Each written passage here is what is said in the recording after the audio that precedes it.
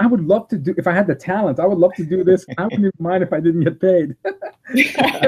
No, I'm really having a blast. And the people tell me what they like about it. I'm giving them a visual diary, like they could watch where I am or feel like they're there through my eyes, you know. Sure. That I can show them, like the guy taking out the garbage as well as the celebrity speaking at the podium. So. I love the mix. I love the mix. I think it's thank you. And that perspective you don't get, because you can watch the celebrity on TV live, but behind the scenes, that's an exclusive point of view. And, you know, as a teacher, as a cultural ambassador, as a public speaker, an author, and of course, an award-winning cartoonist, the voice of freedom of expression, how has all of that changed, given you just talked about mobile technology, you talked about digital and social? How has that enabled you to express yourself in a more agile, in a more with more context, now that you can draw on the go? It definitely can. I draw my iPhone sometimes just using my finger on this. So it's like, if I'm not at my studio, I can respond to the world in an instant with a drawing, and that is really exciting to me. So digitally, for me, it's been a hugely expanding experience. But I think so it's changing how cartoons are received around the world. As we know, they can cause death and destruction, as well as bring people together, because I know a lot of international cartoonists, and they're my friends now, and I love that. But certain kinds of humor do not translate across borders. Some humor does. So it's a complicated thing, but it's a mixed bag of positive and negative in terms of cartoons can do. Given the political climate and some of the tragedies that we've experienced, especially in the news industry abroad, very emotional process, I would assume, of capturing the sentiment and the heart and soul and the feelings of the moment. Can you talk to us about, as you're drawing, you know, what goes through your mind, where you know you have to be mindful of the different cultural and points of view? Yeah. Well, it's a longer conversation, Bala. Yeah. But two things pop into mind. When I first started drawing, I was always a political cartoonist, but when I started doing more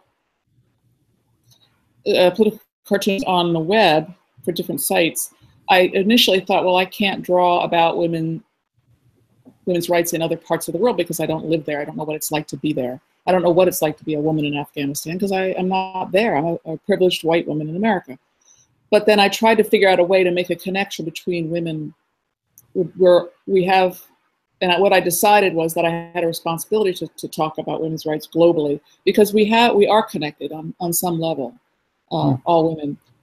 So that's one thing. I think that answers your question. And it was a difficult decision to do that. And so I try to push my creativity a little bit more to say things that mean something to me, and to take into consideration everybody else's opinion if possible. It's not always successful. You masterfully use humor to deliver the Thanks. Yeah. It's not just humorous. It's sometimes snarky. It's sometimes short and punchy. It's sometimes insightful. It's sometimes you look at it and you're like, oh, I didn't think about that. I mean, there's a lot of wit behind this. Sure. Right? Thank you. It's exciting when we see this, right? I mean, we use, at our conference every year, we use graphical recorders, right? And we do that as well, just to capture the moment. But, you know, they tend to be, and we love them, they tend to be more objective. It'd be funny if they were much more pointed and snarky. You know what? When I first started doing live drawing, it was for the Cartooning for Peace organization that I belong to. It's a French group that do global things. They do a conference every year in Avignon, and they have cartoonists, like 4 of us international cartoonists, come and draw on paper, actually, and they have one of those, what do they call, the projectors that goes over a piece of paper. And so as the attendees, the conference people are talking about serious cultural issues, us cartoonists are off in the corner drawing these humorous cartoons, not just live drawing of what we're seeing, but making light. So they'll be having a serious conversation, all of a sudden the whole room erupts in laughter because they see this cartoon that's being projected. The French love cartoons, of course, so it's a great of the serious and important conversations, but let's try to make make it light every so often. And that's what I try to do with my work. No, and my that's great public stuff. speaking too. So No, that's great stuff. And Mark Gore and his thanks. organization over there have done great work in terms of being cartooning for peace. When you're thinking about, this in 2014, you worked on something very cool with another New Yorker cartoonist, which you can tell us more about in a bit. But tell us more about Cartoon Marriage. There's something interesting behind that, and a little bit how Jennifer Garner played a role in that. Well, about almost 30 years ago, I got married to another New Yorker cartoonist, Michael Maslin. And we both met through the New Yorker. We were both cartooning at the time. And after a couple of years of being married and having kids, we thought, it might be an interesting book, Cartoon Marriage. So we both of us have had we've drawn a lot of cartoons about marriage, not just our own. Because usually your work is not so specific. It's more general. You try to find things that are specific to you, but also can apply to other people's lives. So that's what we did this book called Cartoon Marriage, and it had cartoons about marriage and had sections about our particular our specific marriage as well.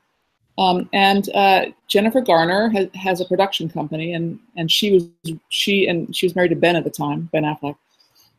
They really wanted to produce it. So it got very close to being picked up as a television sitcom. And unfortunately, there were a lot of comedies, I'm told there were a lot of comedies being pitched that year, and ours got very close to being picked up as a sitcom, but didn't make the cut. So we were really disappointed, but that's life.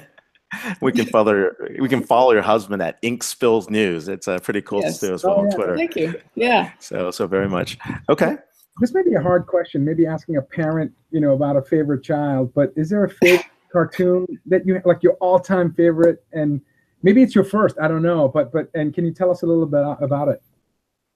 Well, your first cartoon in the New Yorker is always really your baby, but it's not really my favorite cartoon.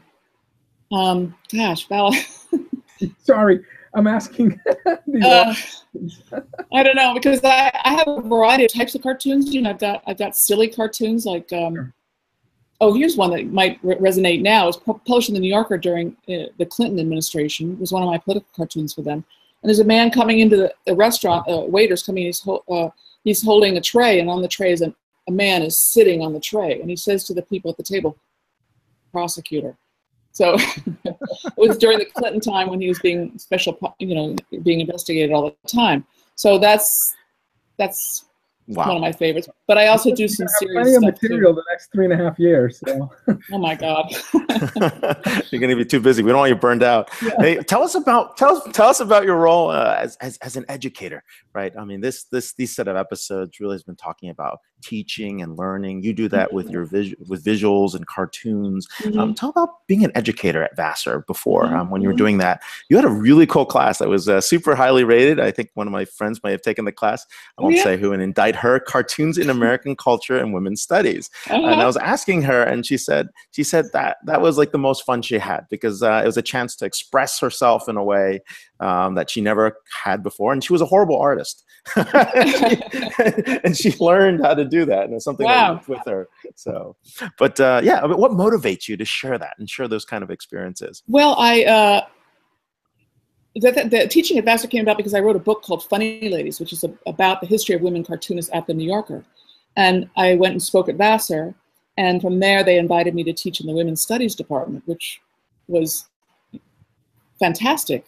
And I was not trained as an educator for college level, but I learned a huge amount. But what's great about teaching with cartoons, this is actually a history of women's studies. This is not a drawing class, this one. Because I used cartoons, not just mine, but others' cartoons, to point out everyday things that the students may not have thought about. Like you could give them an academic article about sexism, right? About something, the patriarchy, and they can get it. They'll read it and understand it. But if you show them visually, show them cartoons because humor softens people a little bit, and it lets them relax into the subject, and they'll also maybe recognize something in their own lives that they see and can recognize the problem. So sometimes my cartoons, I like to get at issues in the culture that I think are wrong. And if you draw them, people might see them more easily than if you just try to write about it in an academic piece. There was one. Yeah, there was one that was fun. That was you wrote something. I think it was something with women in industrial design. Where are my ladies at? So interesting. So that was one that was fun. But yeah, but you know, when you're sharing and when you're doing that, I mean, do you help people understand how to bring not just the visualization, the technology, the different points of view that you have together? Like, what inspires folks behind that? I don't understand your question. Rephrase that.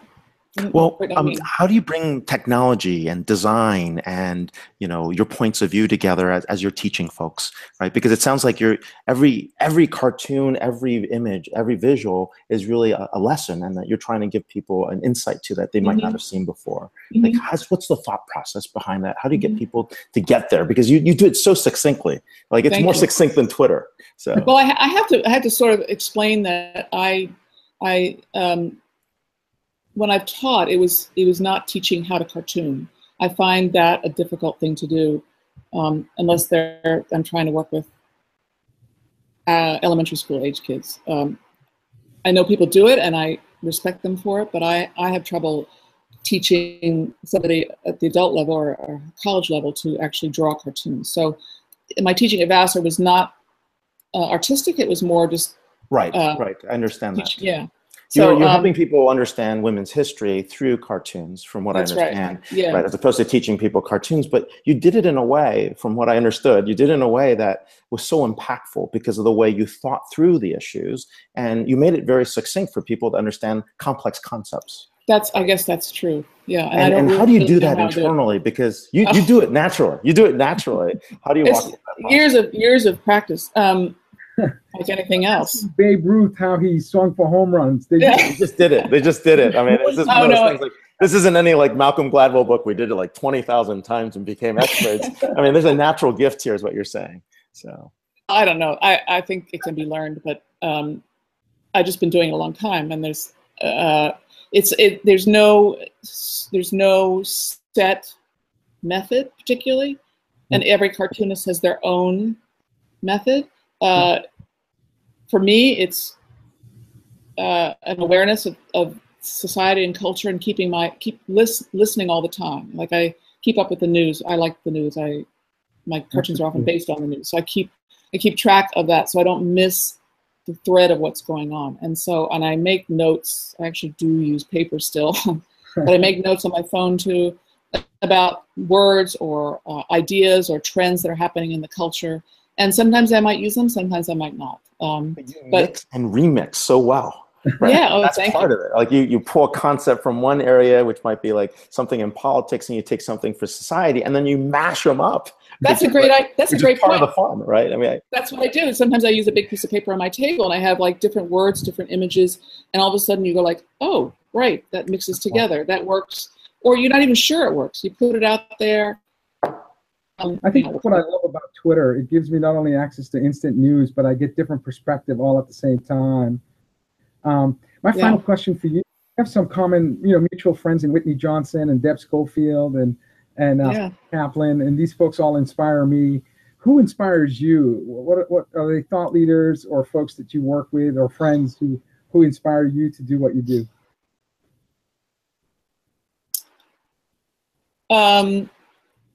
Well, I'm thinking of a couple people. Since I didn't know you were going to ask me that, but all my questions are coming from No, people have asked me that before. And I think of somebody from my past who has inspired me because of her quiet tenacity, and that's Jane Goodall. And then she has nothing to do with my field, but she just pushed and pushed. Quietly made inroads into a male field and made changes and made discoveries on her own, because she loved what she did, and I find her an inspiration, and she's still working. But other than that, I also I'm inspired by women comedians, many of them. You know, they're envelope, and they're putting themselves out there, and are very vulnerable by putting themselves out there. Two areas that come to mind right away.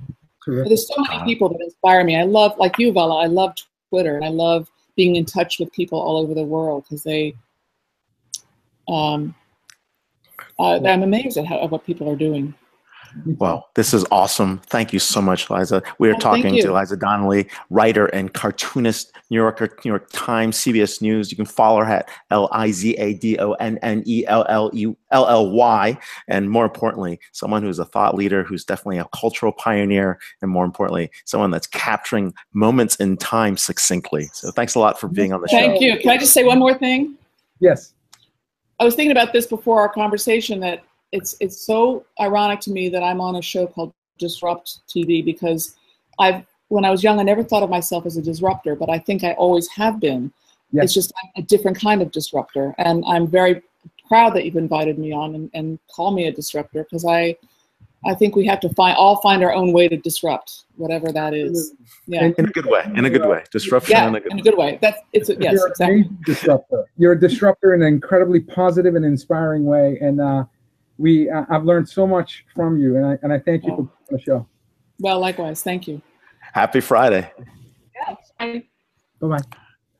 Wow. It is Friday, and we are among educators and disruptors. Who do we have next?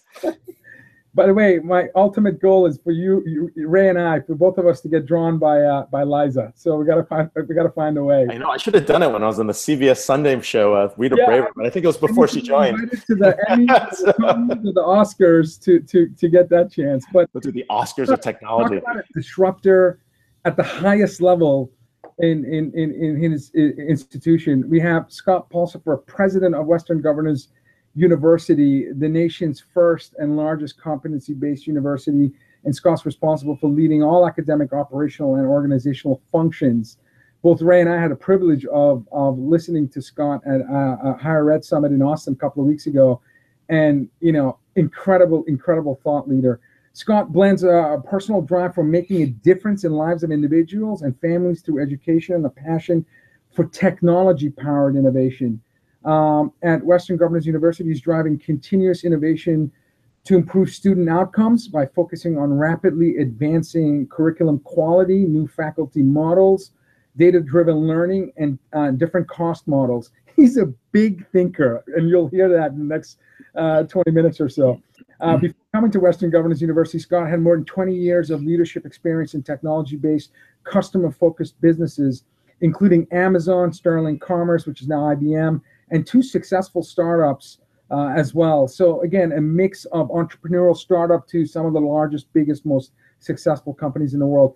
Another must follow on Twitter. You can follow Scott at ScottPul, SCOTTPUL. Welcome, Scott, to Disrupt TV. Hey, Vala, thanks for having me. Good to see you, Ray. Hey, good to see you. Welcome on board. Western Governors University, WGU, you guys are the disruptor in higher education. I mean, you basically started, flat fee pricing, competency-based model education. Talk about CBE and why it's so different in the education market, and why is the attraction, especially to adult students? Yeah, it truly is actually the foundation of how WGU came about. I think we started with simply the principle that, in fact, everyone can learn, and trying to figure out how, on that principle, how do we increase access and improve quality of education. And the fundamental idea was simply that if you keep the standards for learning constant and you let the time vary depending on the individual, that, in fact, it can dramatically change the nature of higher education. I think one of the other core principles about WGU is that, like Amazon, if you will, in e-commerce and retail in general, and so many other places, is that WGU puts the student at the center of everything that we do. And so as we thought about even competency-based education, we thought simply about, if you were to take the entire model of higher education and center it all around the student, how would you do it differently? And that has led to so much of not just the competency-based education design, but how we develop our curriculum, how we design our faculty roles, how do we utilize technology, and everything else. And so that is probably one of the hallmarks of WGU, as well as the competency-based education model. What I found interesting is we had hundreds of executives leading their institutions, colleges, and universities at the summit, and yet I rarely heard them talk as much as you did about business model innovation, not just technology innovation, but business model innovation. Can you talk about some innovations that you see in higher education that's a combination of not only just advancing technology and use of technology, but also thinking about new business models? Yeah, I think one of the core points around that student centricity starts simply with the business process of teaching, if you will. I think to some degree, I would argue that there are two fundamental purposes of higher education: to advance knowledge, which there are over 200 research-based universities in the United States. But the other fundamental purpose of higher education is to transfer knowledge. And when we thought about the concept of teaching and the transfer of knowledge from those who have it to those who need it to be successful, we effectively started thinking about, well, not all students learn the same way. Not all of them come with the same knowledge. Not all of them learn at the same rates. So when you think about teaching, what are all the other facets that you need to bring to bear in the process of teaching? And some of that directly are things like, how does technology like gamification, like microterming, like notifications and nudges and things like that, how do those factor into how the adaptation of the teaching itself can be more individualized? Another process model itself is, we just completely looked at the teaching model and said, it's maybe a little too much for one faculty member to do it all. What if we actually had faculty that designed and developed the curriculum? We had separate faculty who were the subject matter experts who taught specific courses, but we also had faculty who do all of the augmented instruction, the guidance, the counseling, the planning, the project management, all these other aspects that in fact are so critical to the cognitive development of a student. And so that was an example of a teaching process where we said, you know what, when you look at the process of transferring knowledge differently, how would you approach it? And I think that same could be applied to how we think about admissions processes, how we think about evaluation and assessment, how we think about proctoring. If you consider the fact that we have 80,000 students who entirely are online, well, none of them are going to a testing center where they're going to sit and watch a proctor walk up and down the aisles. No, they're all doing this online. And so if you were to proctor exams when students are taking their courses wherever they may be, at their home, in a Starbucks building, on a military base somewhere, you're going to think about testing and proctoring differently. No, that makes a lot of sense. And one of the interesting things, you get some interesting courses online. I mean, you just launched a bachelor's in cybersecurity and information assurance. Yeah. I think this has got to be hot. I mean, everyone's looking to figure out how to safeguard infrastructure and secure data. And you do this all with, not just the way you actually deliver the course training. Talk a little bit how people sign up. I mean, they can be anywhere, right, to be able to get access to not just mentors and courses. So how does it work? What's the underlying stuff behind it? Yeah, the reality is that we virtualize the entire thing. So not to your point is the admission process itself. If you think about how you discover the programs are available at WGU and then you start applying for admission to those programs, all of that is technology enabled. Everything as the student starts the journey into their program. That journey is the first of many in which we're trying to discover how this individual particularly learns, how they progress, develop, etc. I think the other key thing is you think about the teaching that has to happen now virtually. So you need a multi-mode, multi-device communications model that allows this kind of individualized, regular faculty-student interaction. So you completely change from a professor on stage in an auditorium to, nope, just like this. You and I are going to have a one-on-one interaction, and we're going to bring up virtual content and talk about the course materials, or we're going to go through scenarios and simulations live, utilizing the internet and one-to-one engagement that we can have. And so that whole underpinning to us is ensuring that these interactions are now enabled by technology, that distance is not a factor in how it occurs. And so what you might not realize is that while we have over 3,000 faculty at WGU, none of those faculty, well, I shouldn't say none, but a very, very, very small percentage of them are co-located anywhere. They're all working from their remote locations, and they're connecting with 80,000 students wherever those students may be. And it's providing a richer, more engaging, more individualized experience in a way that you couldn't do in a residence-based model. And to really experience that, I mean, if you go online and you just click on one of those areas, I think it was like a better way to learn.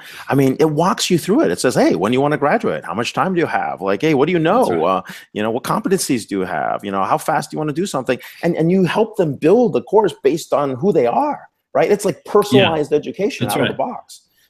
It's exactly. The course plan is definitely going to be reflective of how you learn individually, what knowledge you bring to the table. And to your point is one of the notions of, well, it doesn't make a lot of sense actually to have then credit hour-based pricing. You're like, shouldn't we actually provide a more of a subscription-based model where there's just a flat tuition per 6-month term and you can learn as much as you can in that 6-month period?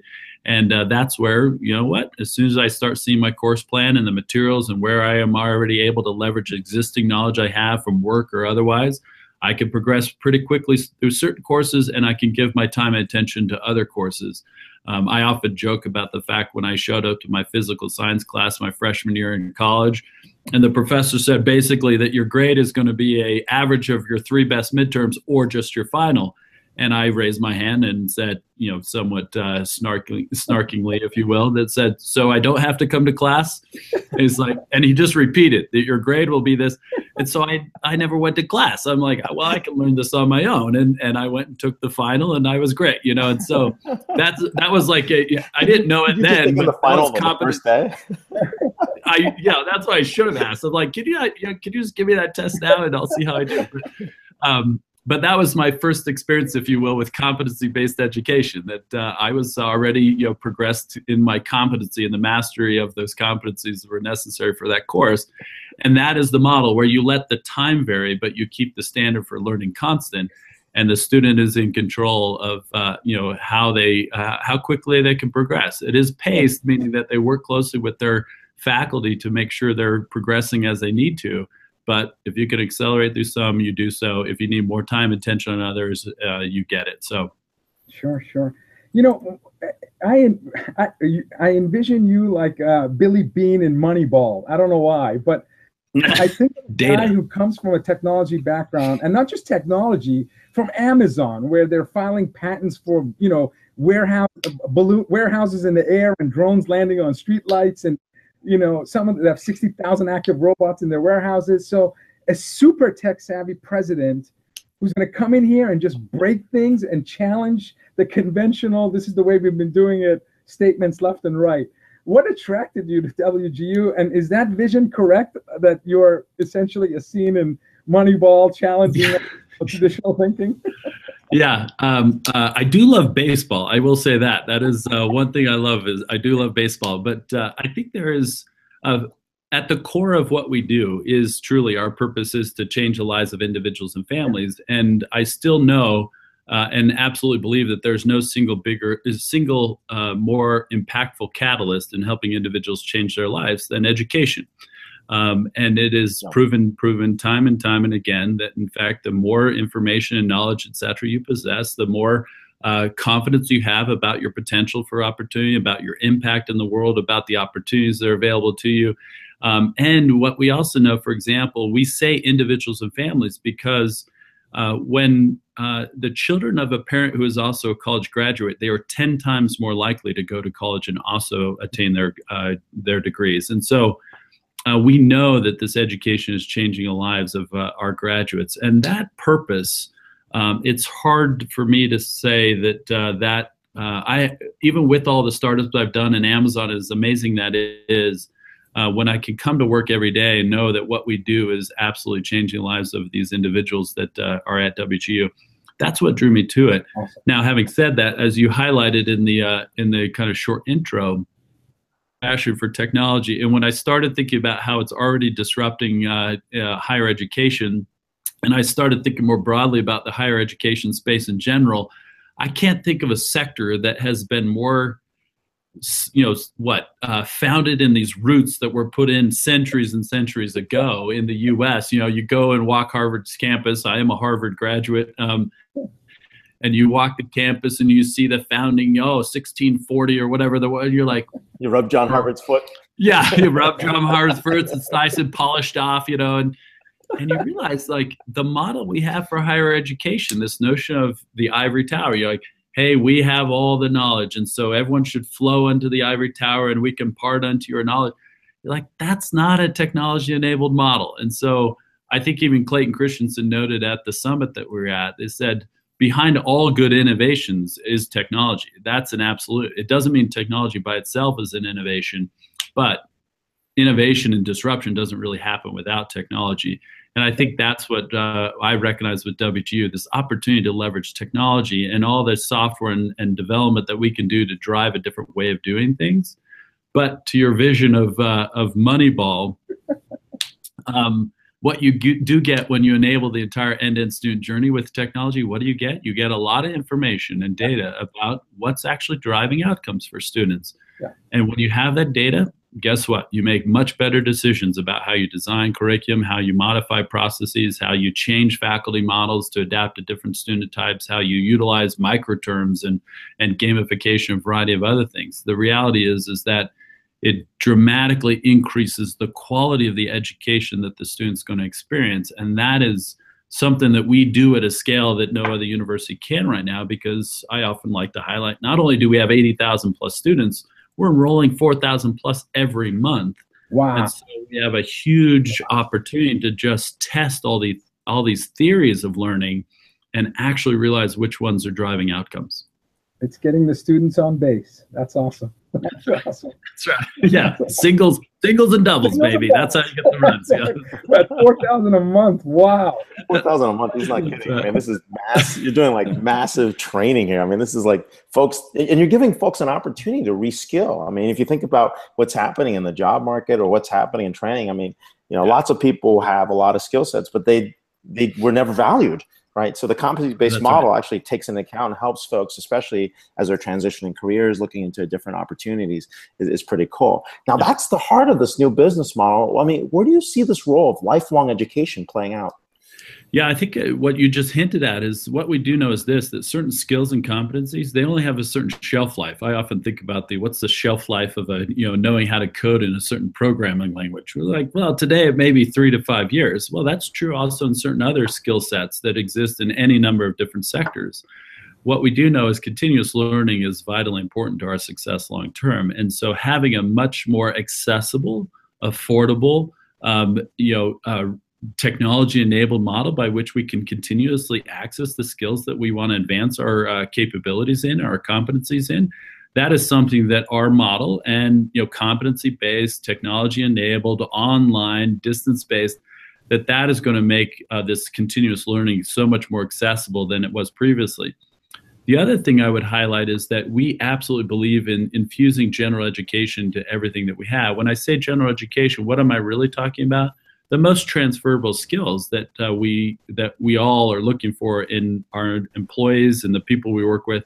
It's critical reasoning capabilities, it's written and oral communication, it's influencer and leadership skill sets. Those things are highly, highly transferable. So we also believe infusing that general education into our programs is going to be vital for enabling lifelong learning. But getting back to the core point is when you think about to some degree, if you took, rather than a degree, you're going to have some kind of micro credential. Well, how quickly can I access the learning that's necessary to achieve that micro credential? And you want to be able to do that in a distance-based, not campus-based. You want to do that with a relatively cost-effective and affordable way. You want to ensure that credential is highly credible and respected and regarded. So I think this is changing the nature by which individuals can access the ongoing learning for them to advance in whatever career track they pursue. That is awesome. That is really cool. So we're seeing this shift. I mean, not just in terms of how people learn, but you see the way that people are trying to transform. Are corporations like pitching in and helping you with like tuition or with scholarships? Because I see a lot of different announcements from all different places, but are people just saying, hey, this is the future of our, corporate program. I need a, master's in IT or master's in, or teaching, college of teaching. How do I join that? What do people have to do? Yeah, there's a variety of different ways in which they can participate. I would say is that I think the employers and they're getting involved simply even in the design of the programs and curriculum. Why? Because they know that even the graduates coming out, they aren't fully ready in all the skills that they want in their employees that they're hiring. And so in our case, we have very active advisory councils and participants from employers from the different sectors. They're directly influencing the competencies that are designed as the learning objectives into our programs. But more importantly, they need to make sure that all the employees that they have are very aware of these options that are available to them to get access to the degrees and credentials that they want to pursue in the first place. And so that itself, in terms of partnering, we have hundreds of partnerships directly with employers and with community colleges and others that said, listen, they need to know that there are paths and options that don't require them to go to a very rigid, inflexible model that doesn't meet their needs. And you see that in the growth of just the online and distance ed. Like it's growing 11+% a year in terms of total number of adults and individuals going into online distance programs. I think it's over now 6 million of the 20 million students in the system are doing it through online models. And I think the employers are recognizing that they can be a very effective way by which their employees are continuing to be trained and learn and advance in ways that they didn't before. So I think the employers themselves have to be a part of bringing more and more adults into the higher education system, because that's how you get the what's the number overall? 65% of the future jobs are going to require adults with this post-secondary credentials. Well, to do that, the employers need to make sure that these options are accessible to them, they're affordable, they're contributing to the tuition reimbursement programs, they're contributing to the actual curriculum themselves. Itself. So I think there's a variety of ways in which employers are kind of waking up to the future of education. Terrific insights. Thank you so much, Scott, for being our guest. Hopefully you consider coming back. Tremendous insight. Thank you, sir. Yeah, and you can follow Scott. We're talking to President of Western Governors University, our friend Scott Pulsipher, SCOTTPUL. Follow on Twitter for some interesting higher ed insights. So thank you. Thank you. Thank you, Scott. Thank you. Very, very cool. We've got higher ed and educators all over the board, and we've got someone very special coming from a very special place. Who is that? We are delighted to have, in my humble opinion, one of the top, most innovative CIOs, not just in higher ed, one of the most innovative CIOs, period. Michael Matthews, CIO of Oral Roberts, joining us. Michael has over 24 years of experience, although you can't tell, he looks like he's 35. As senior level IT executive, bringing creative solutions, really creative solutions that add value to end users of technology and business process management. He's a combination of our first two guests, a masterful storyteller and a technologist who's passionate about education. Mike has held positions as Chief Information Officer, General Manager, Chief Strategist for Innovation, Business Development Officer. He's a teacher. He's a Vice President of Academic Services. In the past few years, he has had major national initiatives that have earned 2 invitations to the White House. There's an upcoming invitation as well where he's going to talk about emerging technology. He's a speaker at the National Education Conference, National Summit for U.S.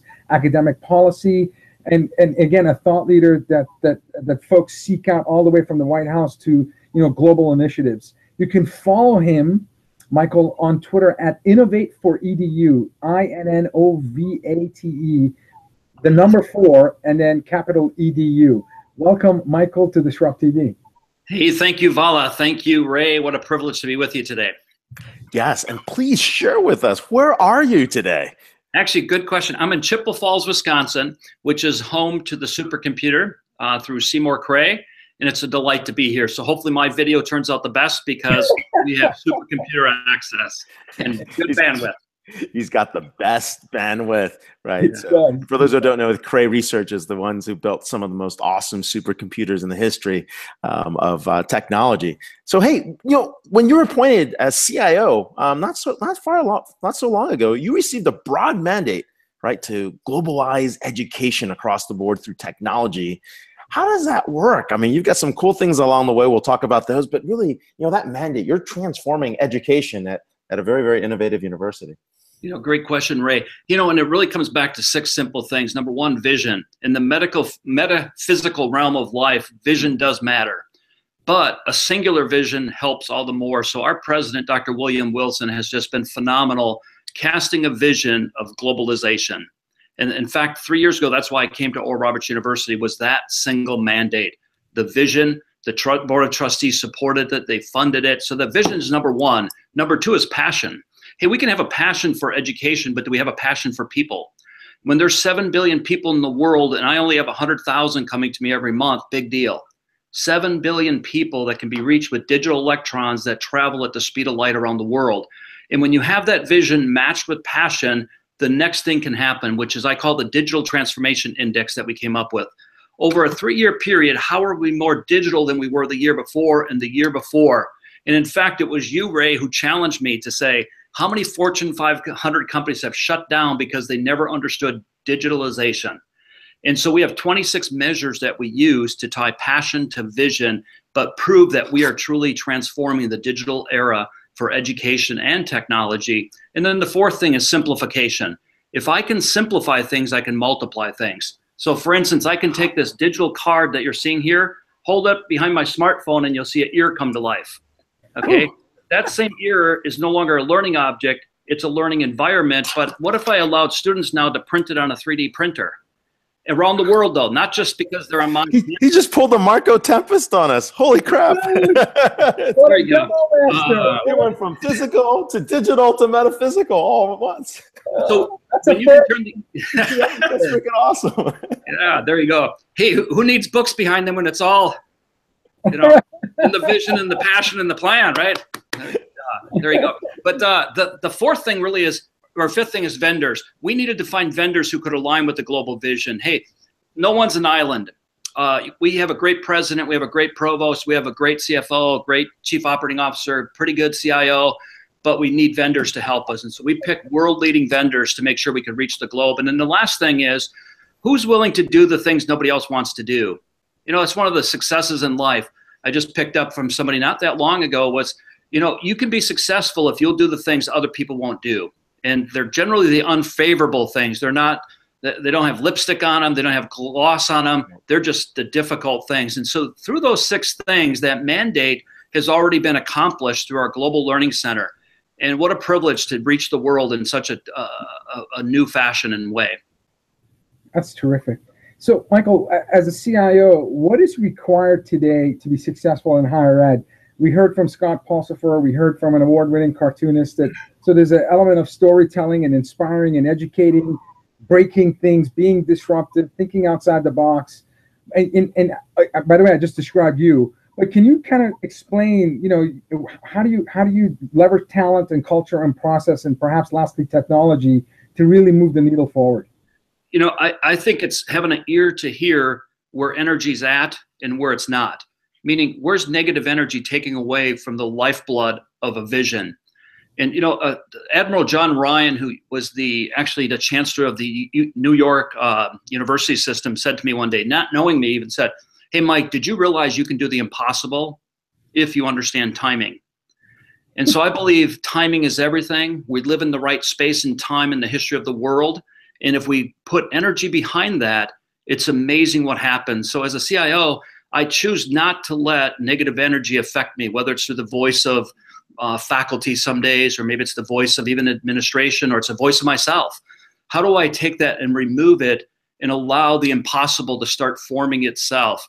Now, the old saying that I've inherited was, I don't believe in miracles, I rely on them. It's so true.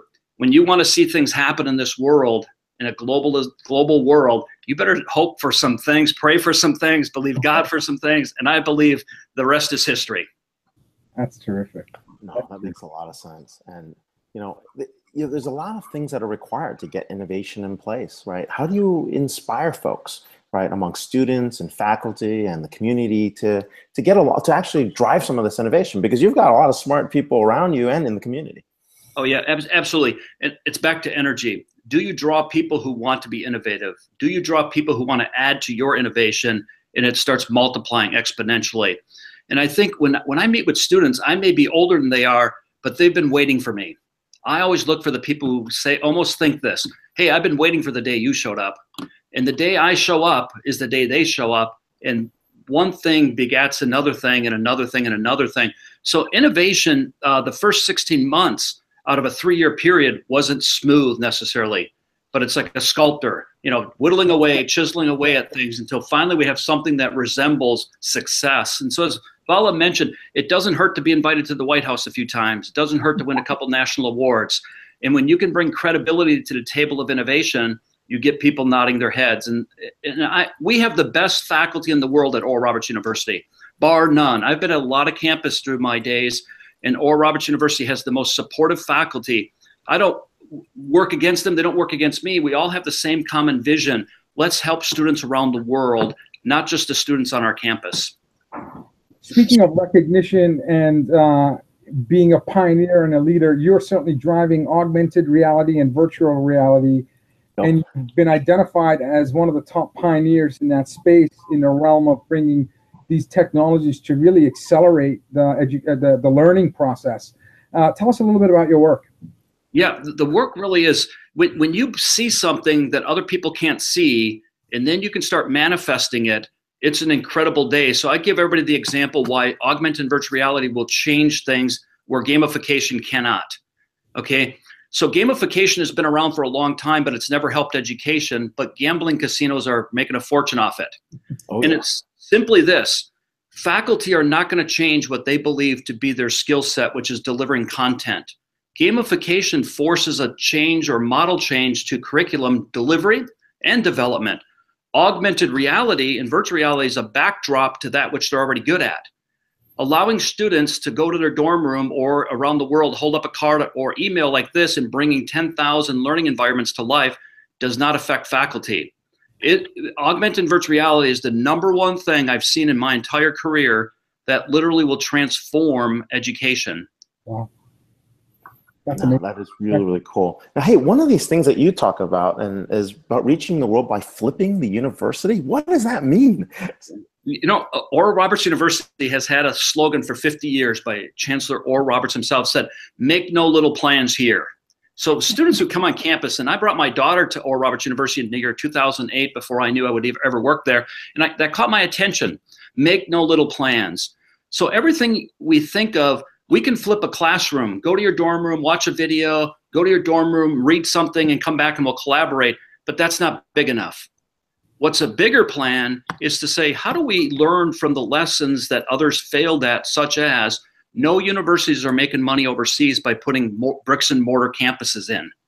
They're losing money, and you see them, they're shutting down weekly. And so what if we could actually take knowledge and distribute it around the world and let people study around the world, but not pass a 4-year degree around the world, pass some knowledge, pass some intelligence, pass some wisdom through augmented virtual reality, through teleportation, through the robots that Vala mentioned earlier. Suddenly, you have flipped your whole university and you can reach the world from one campus.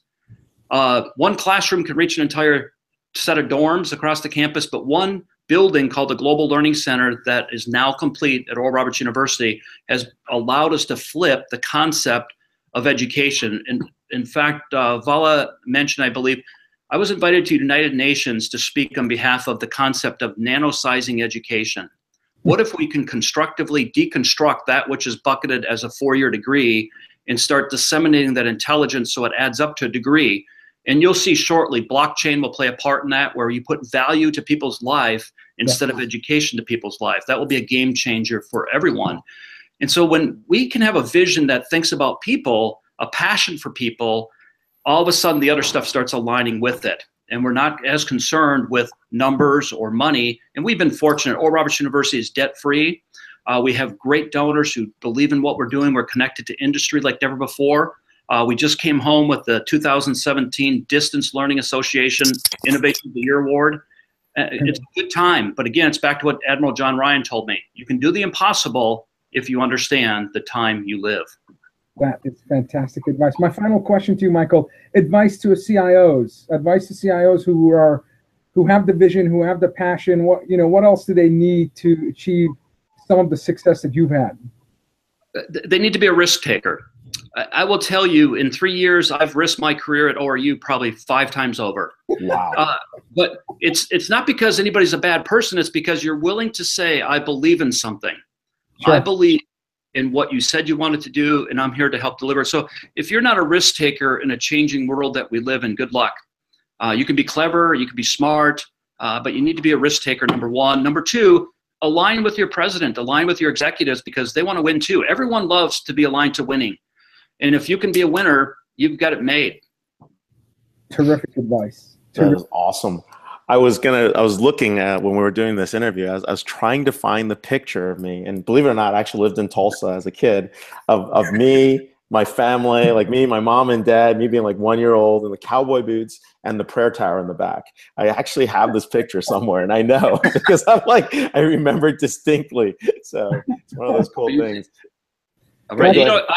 Ironically enough, Tulsa, the name means the gathering place, the official name, hundreds of years ago.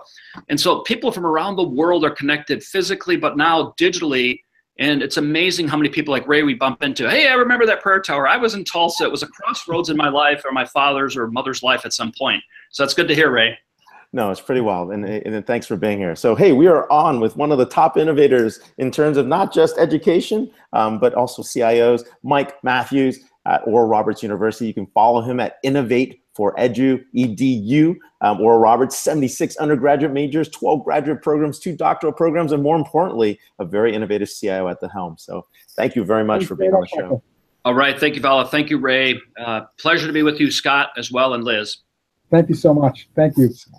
Ray, what an amazing way to spend your Friday afternoon. I mean, talk about 3 extraordinary thought leaders, and I'll tell you, it's my favorite hour in the week, and I thank everyone who's watching today's show. Next week, we have Braden Kelly, Innovation, Change, and Digital Marketing Strategy at Business Strategy Innovation. We have Jeff Gothelf, author of Sense and Response, How Successful Organizations Listen to Customers and Create New Products.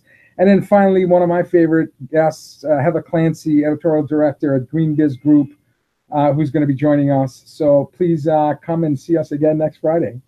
Yeah, this is going to be great. Episode 63. If it's Friday, it's Disrupt TV. Thanks for joining us. So see you, everybody. Bye-bye.